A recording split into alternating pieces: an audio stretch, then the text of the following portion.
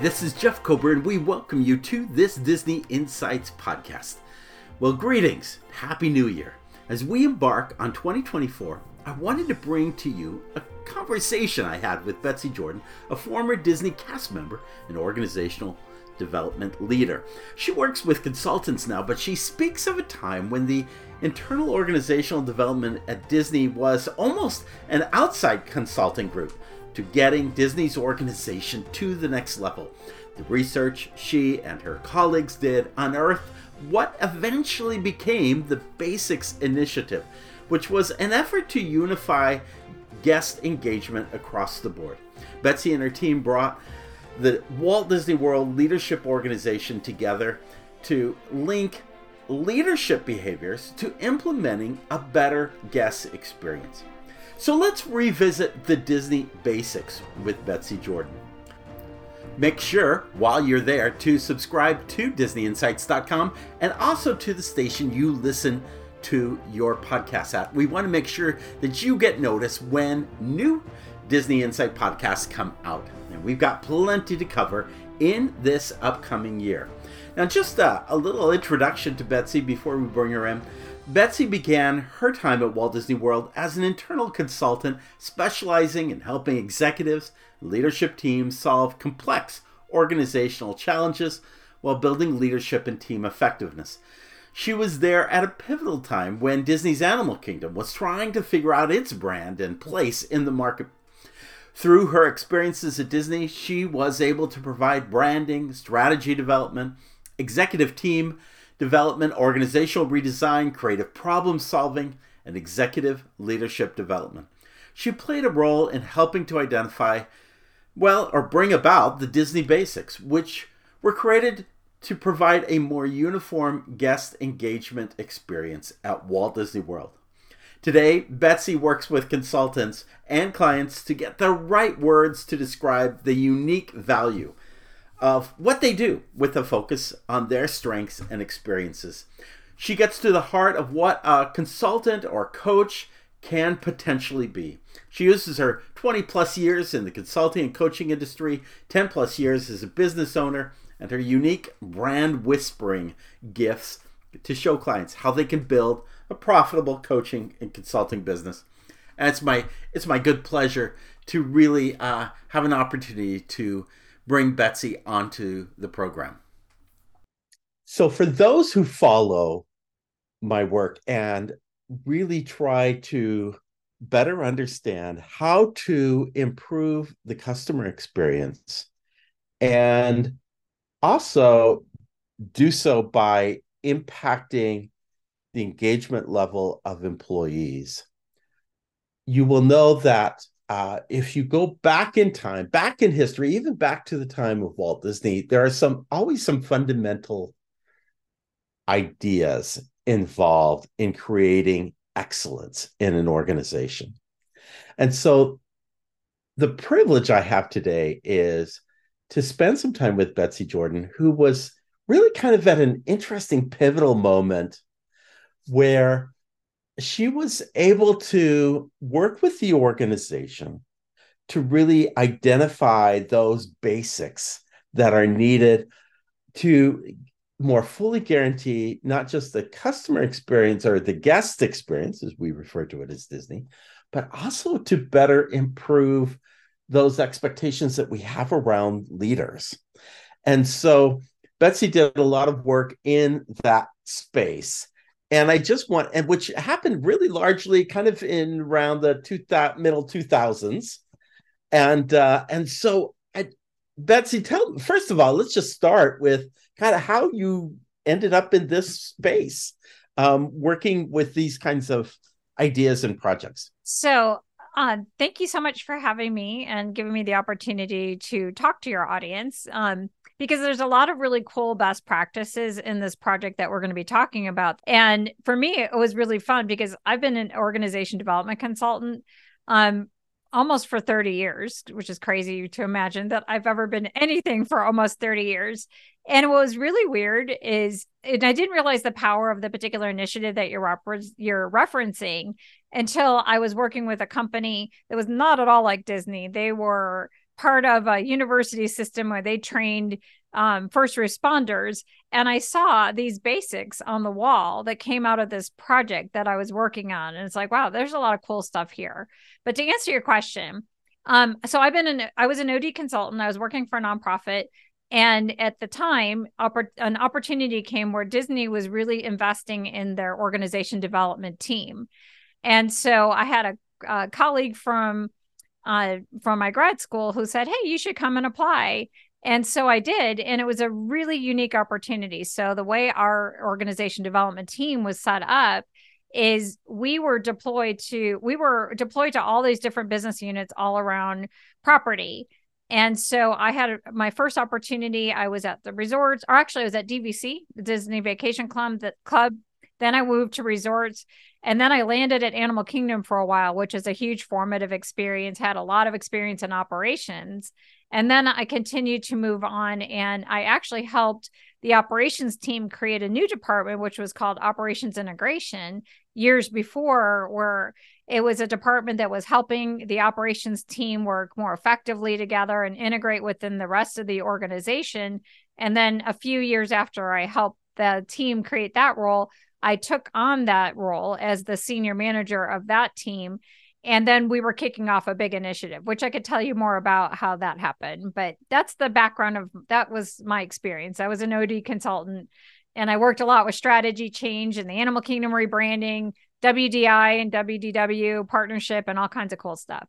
So I got lucky because at the time I got in, it was coming out of the Performance Excellence Initiative that Judson Green was leading.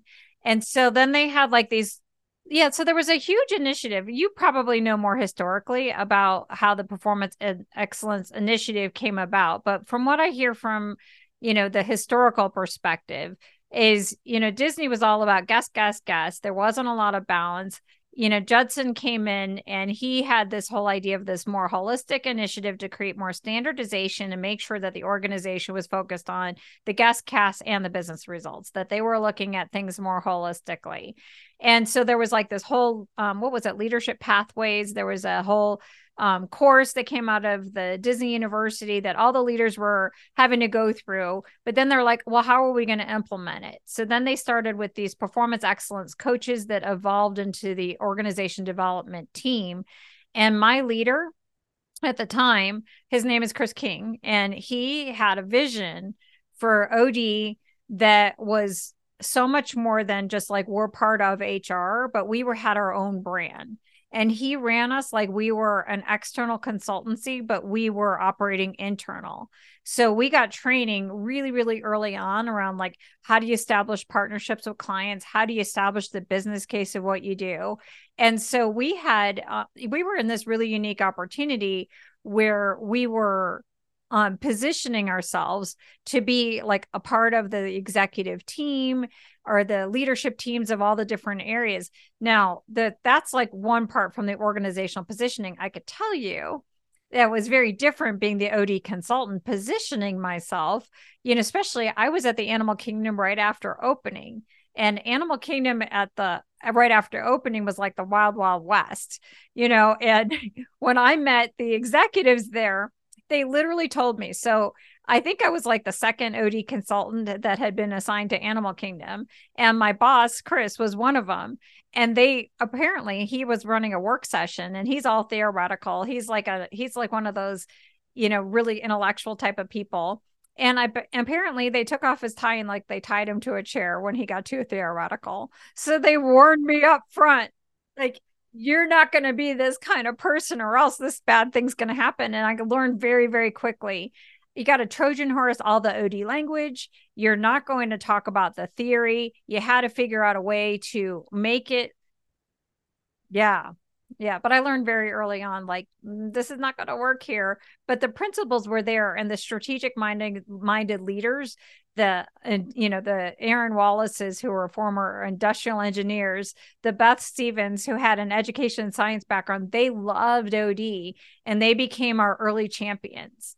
The people who really cared about that systems thinking, they became our early champions. And that's how we got our foot in the door. And I love that. And I love the response that some of those really great leaders during that time period had toward this. They could see the potential of something like this. So how does that snowball into something that really sticks the landing and sustains itself and grows? Stakeholder management, and then stakeholder management some more. The, like there's a couple power skills I would say that are really important for a consultant. And it's not an internal consultant in OD, L&D, HR, any of the performance improvement type of roles, that it's not our technical skills and our methodology. The power skills that we would bring to the table that make the biggest difference, that gets us in the room, is our ability to simplify the complex, and bring like our ability to take all right, here's these thousands of different ideas and distill it down to this one idea. That's the number one skill. And then actually that's the complementary one. And the second one is the stakeholder management and the political savvy, and learning how to get the senior team to get on the same page around that common idea.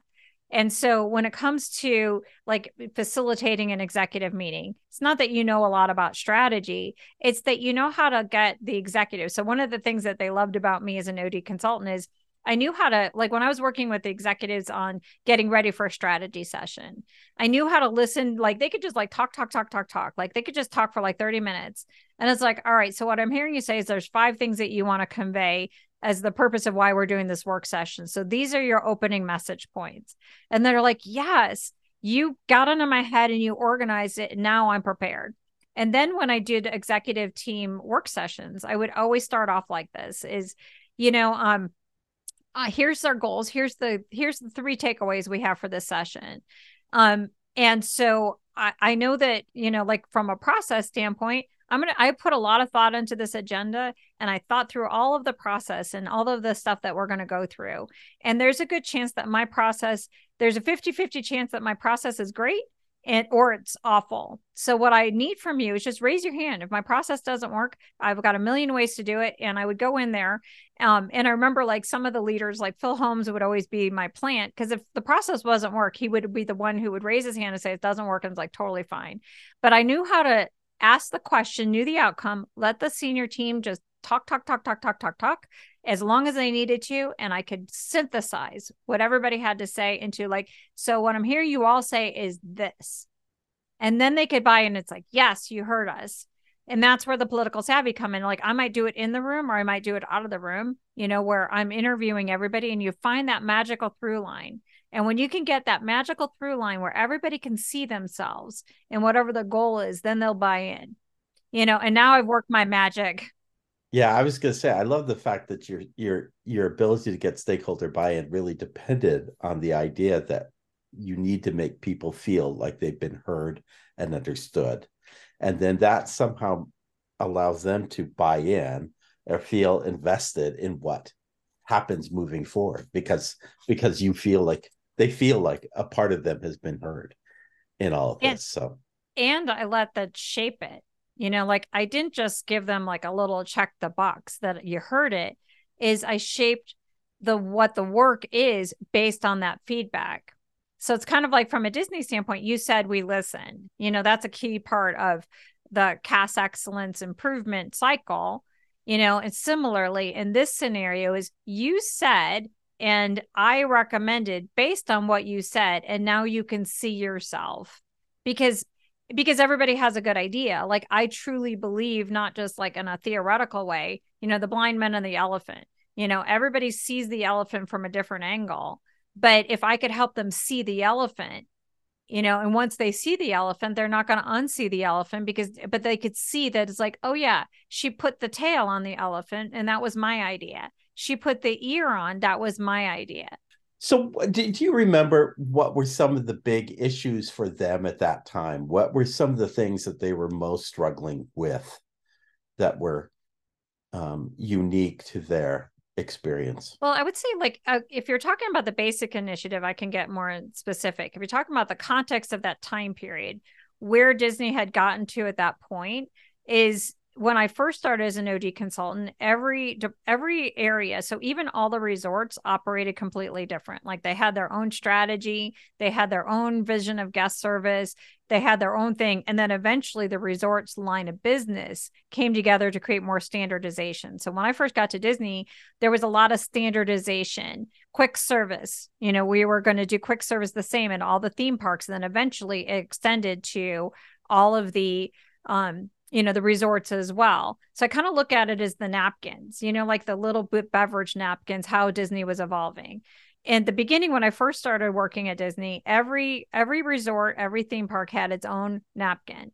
Eventually the napkins all started becoming like Walt Disney World napkins, like we're one entity, we're one cohesive experience. Now, after I had left, it became parks, Walt Disney Parks, and now the napkins are the same everywhere in the world. But at the time, it was going from, the Fort Wilderness Campground, the Wilderness Lodge, getting those entities to all work together. But then eventually it became like, we have to have standardization. So that would have been an evolving kind of perspective for a long time before I started getting involved in what became the Basics Initiative. Yeah, so lead us toward that, the basics, because it's one thing to take a napkin and say we're going to all share the same napkin or shopping bag or, straw or size cups for Coca-Cola. But how does it lead into actually getting everybody on board to the same service basics? So the initiation of that project wasn't even about the service basics. What was interesting is I remember this like as clear as day. We're at the American Adventure Pavilion. There was a conference room on top, and we were in some sort of strategy session, and everybody was saying, it's like, we have done a lot for we haven't done anything for like the frontline guests or the frontline managers in a long time. So somebody raised something and say, we need to do something for them. We need to start doing an initiative to improve their experience, improve their effectiveness.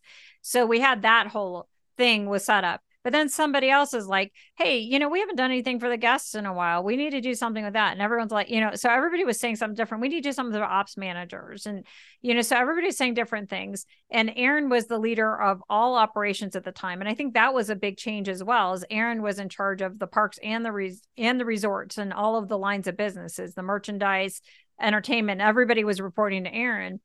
And so we decided after that work session that I would go in and interview all the different executives to get their perspective. And they all had very different perspectives. Nobody was really saying like, oh, we need to really work on the service standards, because that really wasn't the outcome of the project. It was everybody had a different perspective around what do we need to do around these different things. And then when I triangulated it all, it's like, hey, I think everybody, what they're talking about is guest and cast engagement. And that became our goal of how do we improve engagement? And so once we got the senior team to buy into the engagement, my two contributions to this project was getting that North Star situated. And then the other thing that I would say that I would claim is like, oh, I did a really good job with that particular thing, is how I set up the project structure. So normally when you would run a project structure around something like that, you would have like a core team of a bunch of the, ops executives. It might be led by L&D kind of people or OD kind of people, like we'd lead it. And then you would have, like that would be the project. But I set up a project structure where the steering committee was Erin and her direct reports. But the technical team, the people who were running this project, were the experts who really understood engagement. So I brought all of this collection of experts. And then we had certain executives that were like an advisory committee. So they were advisors and we had them at different levels, but the core team was experts in employee and customer engagement. So I had people from I had operations training. I had the leadership training in that group. I had like OD people in that group. I had the industrial engineers. I had people from the research, and that team, the research and the people who are part of the integrated insights integrated insights. They were a part of that team. And so we got our brains together on how are we going to do this. And we agreed that the first starting point is to do the guest research. And that was our starting point. But that's how we got the team situated. And we backed ourselves in that one of the components is the service. And what got really interesting is once we got more into the research, then we realized like, oh, there's like a huge mess here. There's 1,000 different ways. We did a work session where we had all the people in this technical team go to bring in like every single like workbook, training manual, and we went through all of them and we wrote like one idea on a post-it note on an expectation that the cast would have around how to deliver results to guests.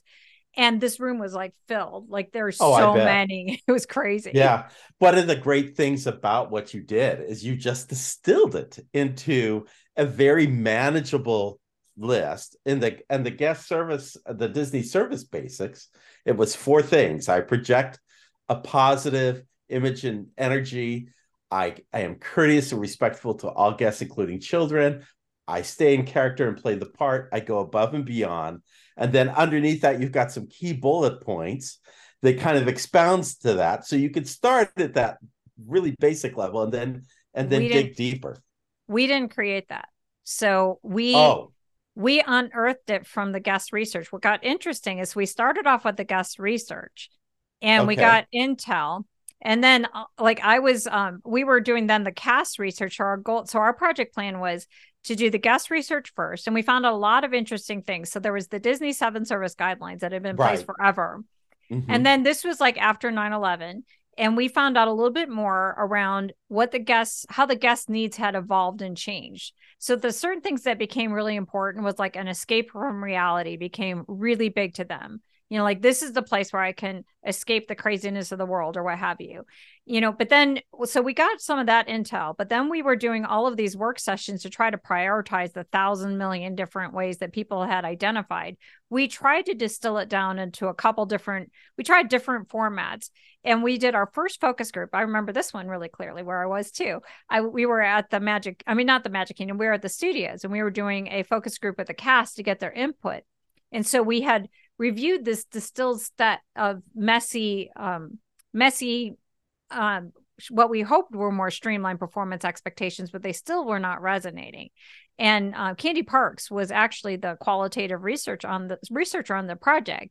And we sat there, we're like, this is not working. We're not getting the feedback. So we did a timeout between the first focus group and the second focus group. And then Candy and I sat there and she's like going back because she did all the guest research. And she's like, you know what, let's like rewrite these and and that's what turned into the 4. Then we reviewed them into the next focus group. And then the cast bought in and said, yes, that makes sense. It was aligned to the guest research. And that was the brilliance of the whole thing is we aligned the performance standards, not to what everybody in the organization wanted and how they prioritized to it. We zero-based it and went to the guest research. That was the brilliance. Interesting. And that's why I would say I was brilliant because I brought Candy Parks and the integrated insight into this team. And like Diane Van Dam was on the team and she was IE and I think, or maybe she was integrated insight too. They helped shape it. So what I did really well is I knew how to bring in the superpowers of all the different people and make sure that their expertise shone at different parts. But it was integrated insights and their brilliance that we need to start with the guest research. And then we pitched that. We got everybody to buy in. And then we took the guest research and turned it into standards. That's why the standards are, this is why when I went to that organization and I saw the standards on the wall, I'm like, these don't resonate with you. They're not your standards. You need to go to your own customers and find out their standards. That's the secret sauce of this whole thing. Like the secret sauce, the repeatable is our process, not the outcomes. You can't repeat.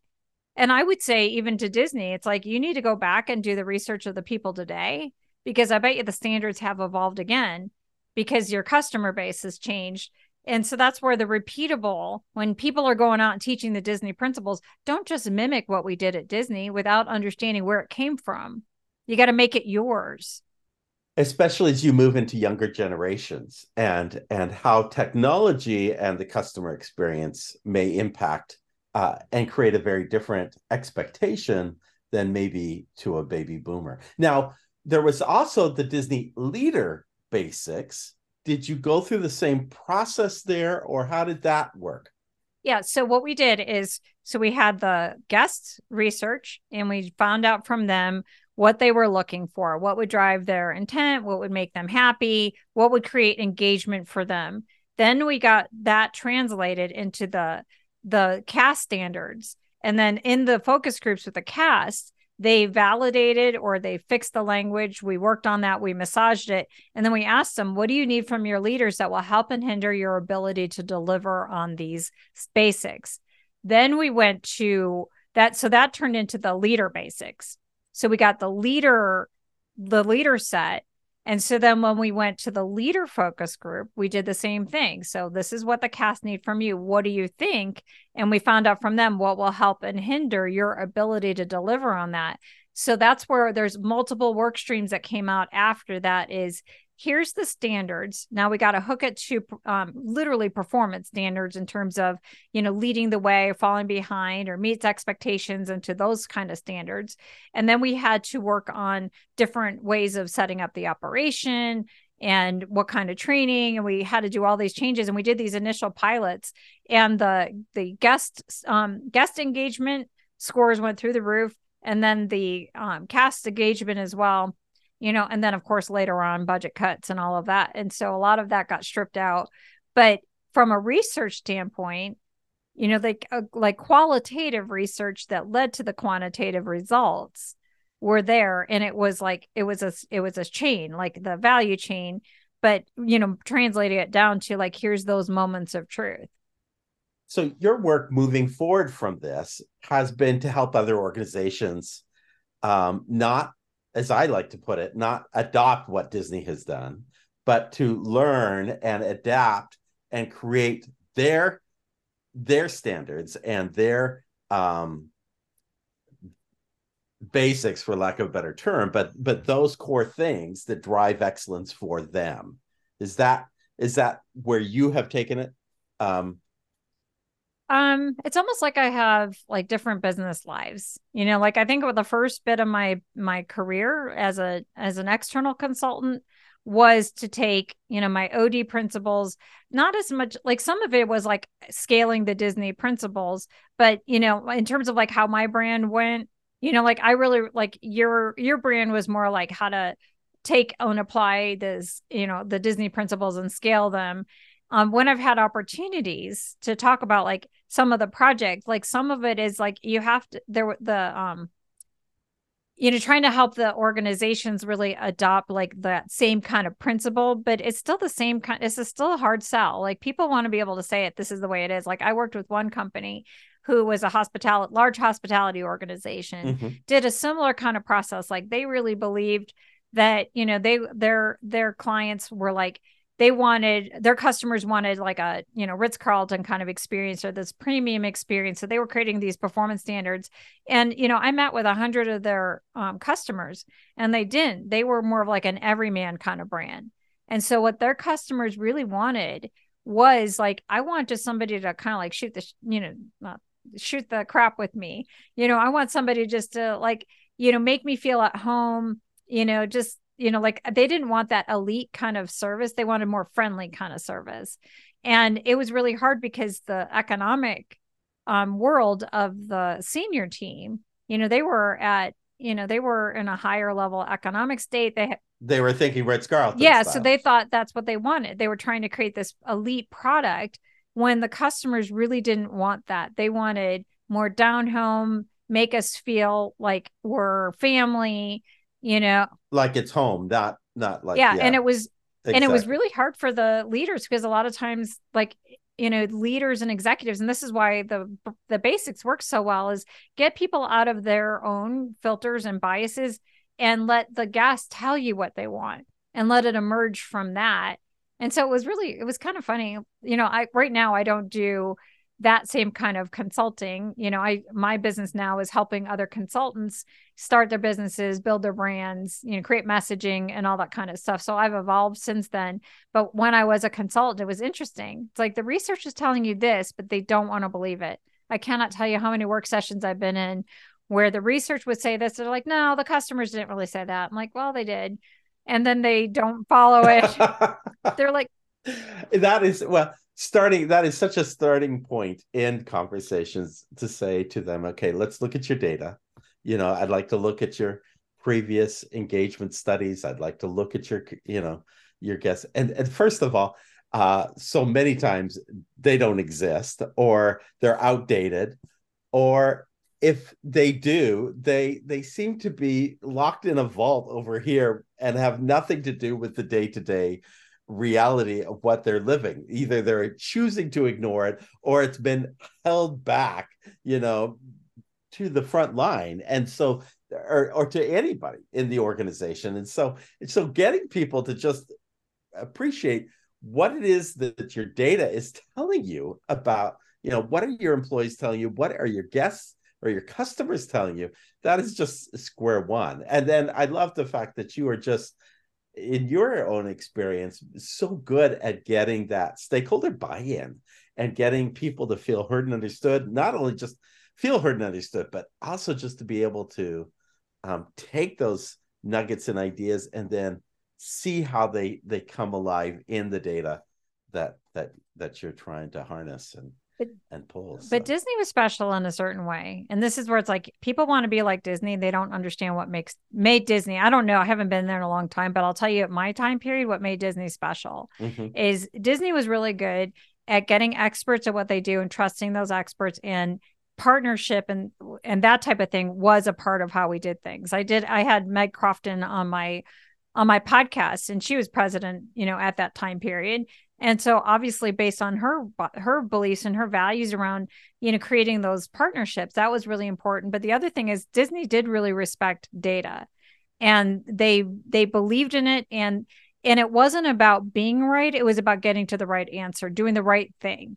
When I look at some of the other organizations and they want to mimic Disney, you don't have to have like the history that Disney has and the magic of its brand. The way the leaders operated, people have this misconception that operations or Walt Disney World, or, when you work in these kind of environments, like it's the creative, like what's the creative department, it's like, that's the Imagineers. They're the ones who are super creative. But they're also, they also have engineers and other people like that. Similar, like when you think about World, what made those executives amazing? The most intelligent, strategic, thoughtful, intentional decision makers. They really believed in the performance excellence idea of, it's not about what you accomplish as much as how you get there. And so all the initiatives that we ran, and that was all about like, let's come up with the right thing and use data to drive it. In these other companies, it was confirmation bias. And this is where it's like, you're never going to be the Disney is if you as a leadership team keeps wanting to put your own filters. Like one of the craziest feedback meetings I ever ran was for a company where their employee engagement scores were in the toilet. It was the worst. They had the worst leadership and operating practices I had ever seen. They were running everything by like these 90-day numbers. They were not investing in the business or even in the basics of the, of safety issues for for the guests. I mean, for the employees. And so, and the customers all knew it. So they won business based on price, but they lost it based on their horrible service because they were running the operation so thin. So I interviewed a bunch of their customers and they all said, that same fact. So I'll never forget this. I'm standing up in front of the room and say, you win business based on price. I mean, you win business based on price and you lose it based on service. And the VP of operations is arguing with me. So on the one hand, he's arguing constantly, that's not true. That's not how our customers feel. But meanwhile, his laptop is up and the VP of sales, who believed in everything that I was saying, who told me this information, so he's sitting there and he gets this email and they're about to lose a customer. And they literally said that he's arguing with me while he gets this email, turns to the VP of sales and told him to take care of it while he's arguing with me. It lives in real time. It lives in real time. So. Like equally informed people seldom disagree unless certain people choose not to be informed. La, la, la, la, la. This fact didn't happen. Customers love this stuff that we're putting out. No, they don't. I love it. I love it. Well, I love your insights. I love the fact that you have been able to um, work with organizations, and particularly, of course, at Disney, but work with organizations and see how these things play out. Tell us about what are you, Betsy, focused on? What is bringing you passion these days? Where are you in your own journey, and what does that look like? So, I did retire from consulting. I'm not going to lie, that kind of craziness did kind of take some of the steam out of my ability to make a difference. But I decided to build a business off of those superpowers that I was mentioning, is my ability to help people like organize information, put words to it. And so what I do now is I help consultants and coaches, especially purpose-driven ones, people like who care about making a difference, not just for short-term profitability, but long-term value, for customers, for employees, and for shareholders, stakeholders, and everybody. And I want to help the good guys win, or the good women, or the good, however, like I want the good people, the ones who are in consulting and coaching for purposes that are about making the workplace a better environment, helping organizations really be conscious capitalists, not just capitalists. And so I help them with their branding, their messaging, their positioning, their marketing, so that they stand out, they win the business against all the other people who are going to just help them make decisions that benefit for the short term, benefit the consultant or coach. They put the money in the pocket and they leave. I want these people, the purpose-driven ones like you, to win. And so that's how I extend my influence, is helping them to win. Awesome. Thank you. Well, and we're going to leave information on our website or on the post for this podcast, as well as on the show notes, for those who'd like to reach out to you and kind of hear more about what you have to offer. But hey, Betsy, thank you so much for just taking the time and sharing some unique insights as to how to create a more purpose-driven, successful organization focused on excellence. So thank you very much. Thank you so much for having me. This is really fun. And thank you for letting me dust off my memories of some of the really cool initiatives I've been a part of. So thank you. My thanks to Betsy for joining me for this podcast. It was so fun to talk to her and get her insights and her experience. And by the way, we will leave, of course, her contact information on the show notes and on the Disney Insights page. There on that page, we also have included a great little video which Betsy showcases the number one thing you need to build a business you love, and it offers an image of her trying to figure out how Winnie the Pooh sees out of his little mask. It's so funny, but check out her video. It's so great. And again, I just really appreciated the time she spent with me. Hey, as we do so often in these podcasts, which focus on Disney at work, we offer you souvenirs for you and your organization. We've covered so many things in our conversation with Betsy, but consider some of these highlights. First, how are you creating stakeholder management? How are you getting people on board? How are you listening to your customers? How are you listening to your employees and the perspectives they bring to the table? How do you let data drive the decisions of how you move an organization forward? And then finally, as Betsy does in her current business, what are your superpowers? How can you not only succeed, but help others to succeed? We're going to talk more about the actual Disney basics, both the customer and leadership basics, in an upcoming podcast or two. And while they have evolved to other forms of ideas, today we'll take the time to consider how relevant they are and how well Disney is living up to those customer experience and leadership guidelines. So make sure, again, you subscribe and join us. Also, if you want more about these kinds of topics that we've been talking about, you should not only check out my new book, of course, A Century of Powerful Disney Insights, the new Volume 1, which has come out in time for the 100th anniversary of the Disney company, but also check out two of my other books, The Wonderful World of Customer Service at Disney, as well as Disney Leadership in You.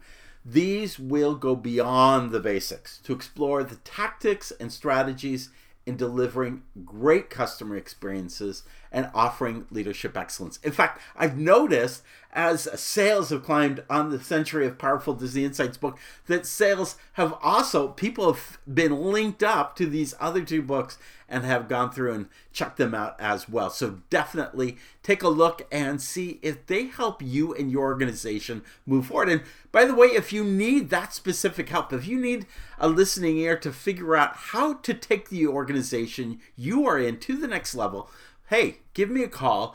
We at Performance Journeys can help support you in trying to sort all that through. We offer a number of resources, from coaching to consulting to workshops and seminars, from online tools to media, so much more that we can provide from someone who's really been able to work in the trench with other organizations to apply these Disney best practices, not to adopt them, as kind of Betsy talked about earlier. We're not here about getting you to imitate Disney. We're trying to get you to learn from those best practices and then take your own organization uniquely to the next level.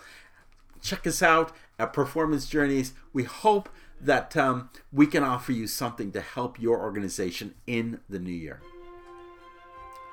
Well, that does it for this Disney Insights podcast. So glad you could join us as we go into the new year. And as always, we hope that you'll find new discoveries for yourself, that you will be able to elevate your own goals of performance and take you and your organization to the next level.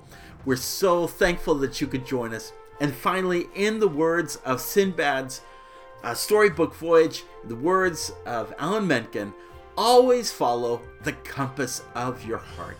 Have a great day. We'll see you real soon. Happy New Year.